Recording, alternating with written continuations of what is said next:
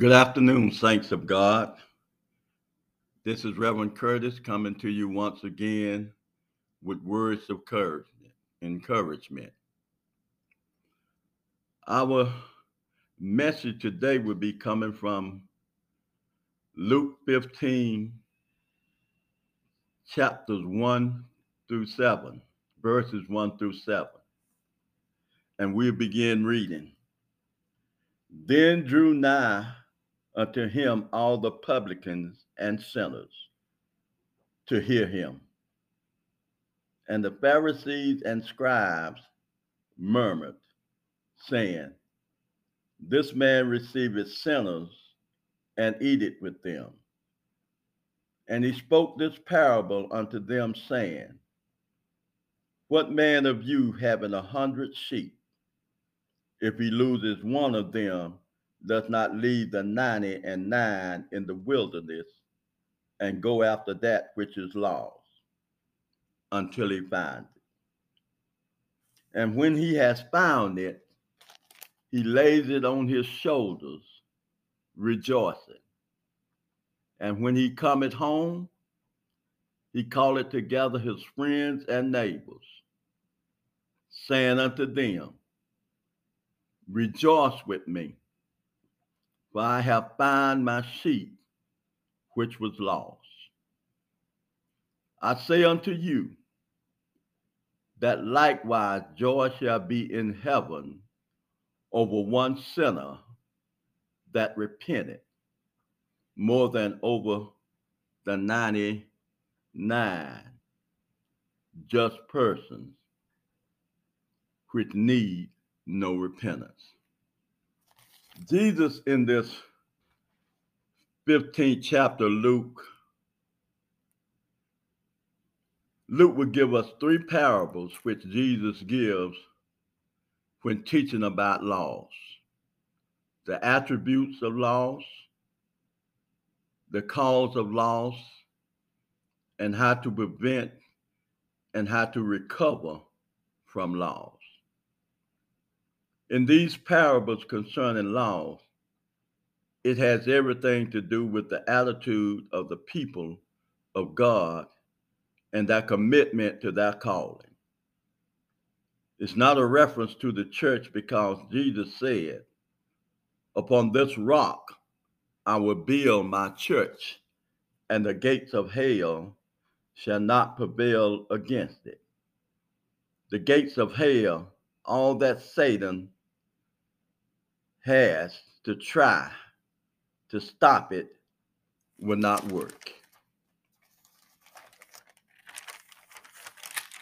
When we look at the parable, we talk about an earthly or common story used to explain or give understanding to a heavenly or spiritual meaning. Loss questions our ability and care of that which was lost and how far we are willing to go to recover it. Were we careless? Did we do everything possible to provide security? Were we diligently, were we watchful over that which God has trusted us with? Were we good stewards? In these first 7 verses, we will see Jesus teaching, and is that the publicans, which are known as the tax collectors, and sinners gathered around to hear him, and also the Pharisees, the religious leaders, and the scribes, the one who interpreted the scriptures. And the scripture says, and they began to murmur about Jesus receiving and eating with sinners. The one thing to notice here is that Jesus was not concerned to the point that he would allow what the religious leaders thought about him to hinder him from speaking the truth. He didn't need their participation. They needed him. That's the difference in many of our religious institutions today. We will compromise or avoid the truth altogether to draw people to us and not to Christ. We will change who we are and our commitment to Christ and who we represent to gain a following or to be exalted. We will focus on the external more than on the internal, which is the soul of mankind. We will sacrifice the integrity of God's words, recognition, and title. Jesus said, I came to seek and to save that which was lost. Luke 19:10. The truth about loss is that before they or it was lost, it was secure. It was in possession of its owner. At some point, the owner looked away, or someone or something demanded his or her attention. He deemed something else more precious, and it didn't matter concerning a small loss. Jesus asked them a question, the religious leaders of that day, and all those that were standing to hear him teach. And the same question that he asked them, he's asking of the saints today. And when we look at the scripture, verse 4 says, what manner of man of you? What man of you having 100 sheep, if he loses one of them, does not leave the 99 in the wilderness and go after that which is lost until he find it? Jesus is allowing us to see how important that one sheep was to that 100, that 99 that remain in the fold. And Jesus is allowing us to see the importance of one sinner to hear the gospel of Jesus Christ than over that 99 who have heard and who have believed and may remain in the fold. An analogy is what father or mother who has 7 children and one is abducted or kidnapped or lost does not go to the authorities and find a missing person report, print flyers, go to the press, get on social media, form a search party, and search the hedges and highways until your child is found. This shows the diligence and the commitment and the love you have for your child. Jesus said in St. John 3:16, for God so loved the world that he gave his only begotten Son, that whosoever believeth in him should not perish, but have everlasting love. For God sent not his Son into the world to condemn the world, but that the world through him might be saved.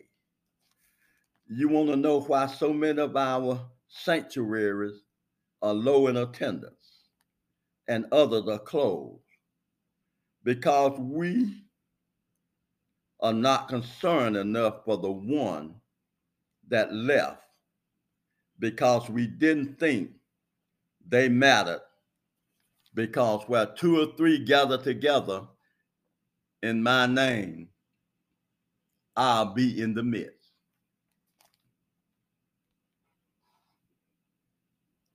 We sometimes use this passage of scripture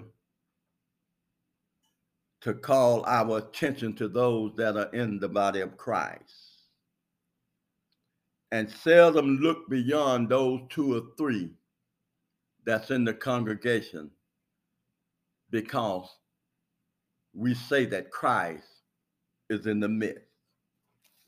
And that is the truth about that scripture. But what about the one that has strayed away, the one that has wandered off? Do we show enough concern about them that we go into the hedges and highways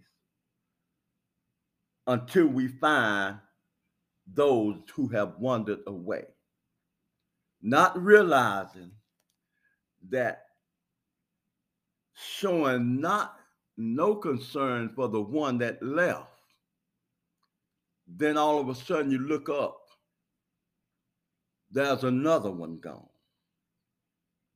Then another one is gone. Then all of a sudden, only that is left is the two or three.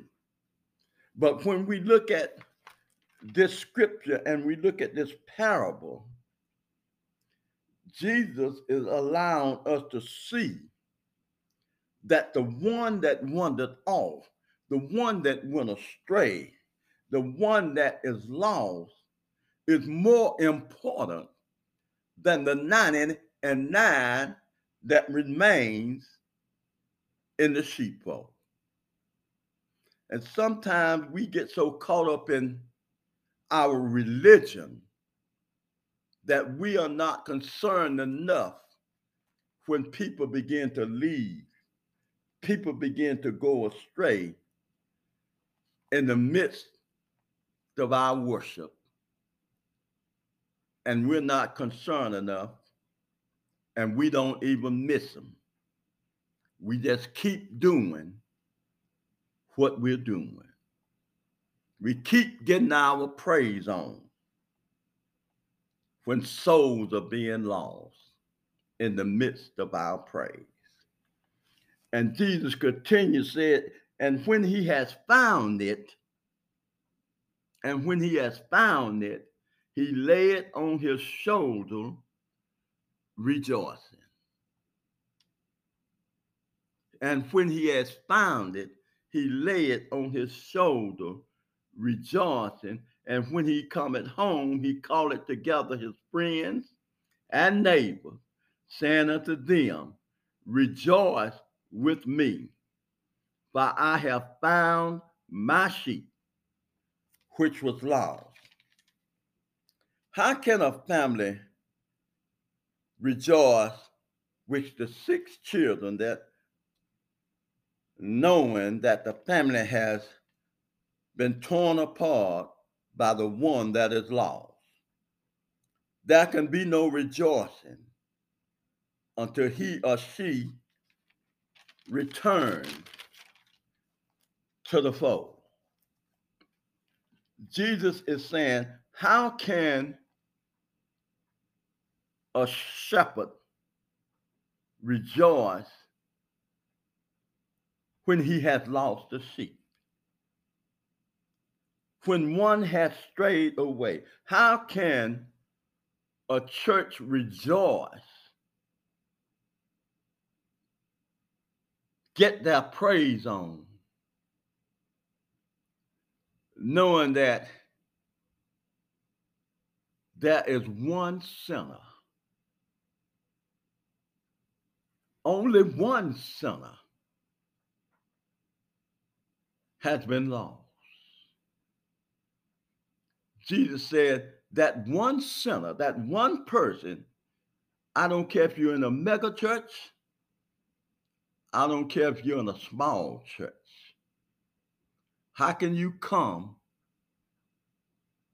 from Sunday to Sunday and get your praise on and never mention the name or call the name of the one sinner that was lost, or never spend any time in the hedges and highways looking for that sinner. Jesus said, when you find that one sinner, when you go searching for that one, he said, when you find it, when you give them the gospel of Jesus Christ, when you know and let them know about the love of Jesus Christ, leading people to Christ and pointing souls to Calvary requires more than standing in a pulpit and giving an invitation. Sometimes you have to sacrifice the pulpit for the streets. Sometimes you have to sacrifice getting your praise on to preaching the gospel of Jesus Christ, putting him out front. Sometimes you have to sacrifice the testimony of what God has done for you to go into the hedges and highways to minister to people who don't realize what God can do for them. It says, when you find that sheep, you lay it on your shoulder, you come rejoicing. And when he cometh home, he calleth his friends and his neighbors, saying unto them, rejoice with me, for I have found my sheep, which was lost. I say unto you, Jesus said unto them, and I say unto you, the church today, likewise, joy shall be in heaven over one sinner that repents than over the 99 just persons which need no repentance. I say unto you, the body of Christ today, that joy shall be in heaven over one sinner that repented than over the 99 or the 100 of people that gather at your church on Sunday, which need no repentance. May God bless his word today. May God bless the hearers of his word today. May God open up the eyes of the blind who cannot see beyond the walls of the sanctuary and view the landscape outside of the church, which is the hedges and highways that are littered with sinners, that are littered with people in need of the gospel of Jesus Christ. Let us pray. Father, in the name of Jesus, we pray that this word have gone forth with the power and the anointing, that the seed has been planted, and that some will come and water. And we're praying that God will give the increase. Let your word go forth like a two-edged sword, pierce into the heart and core of every man's soul, and says, wake up, and hear what God is saying unto the church. Open your eyes because it's not only the ones or the boy that was born blind that needed sight, but it's those who think that we see clearly what God would have us to do.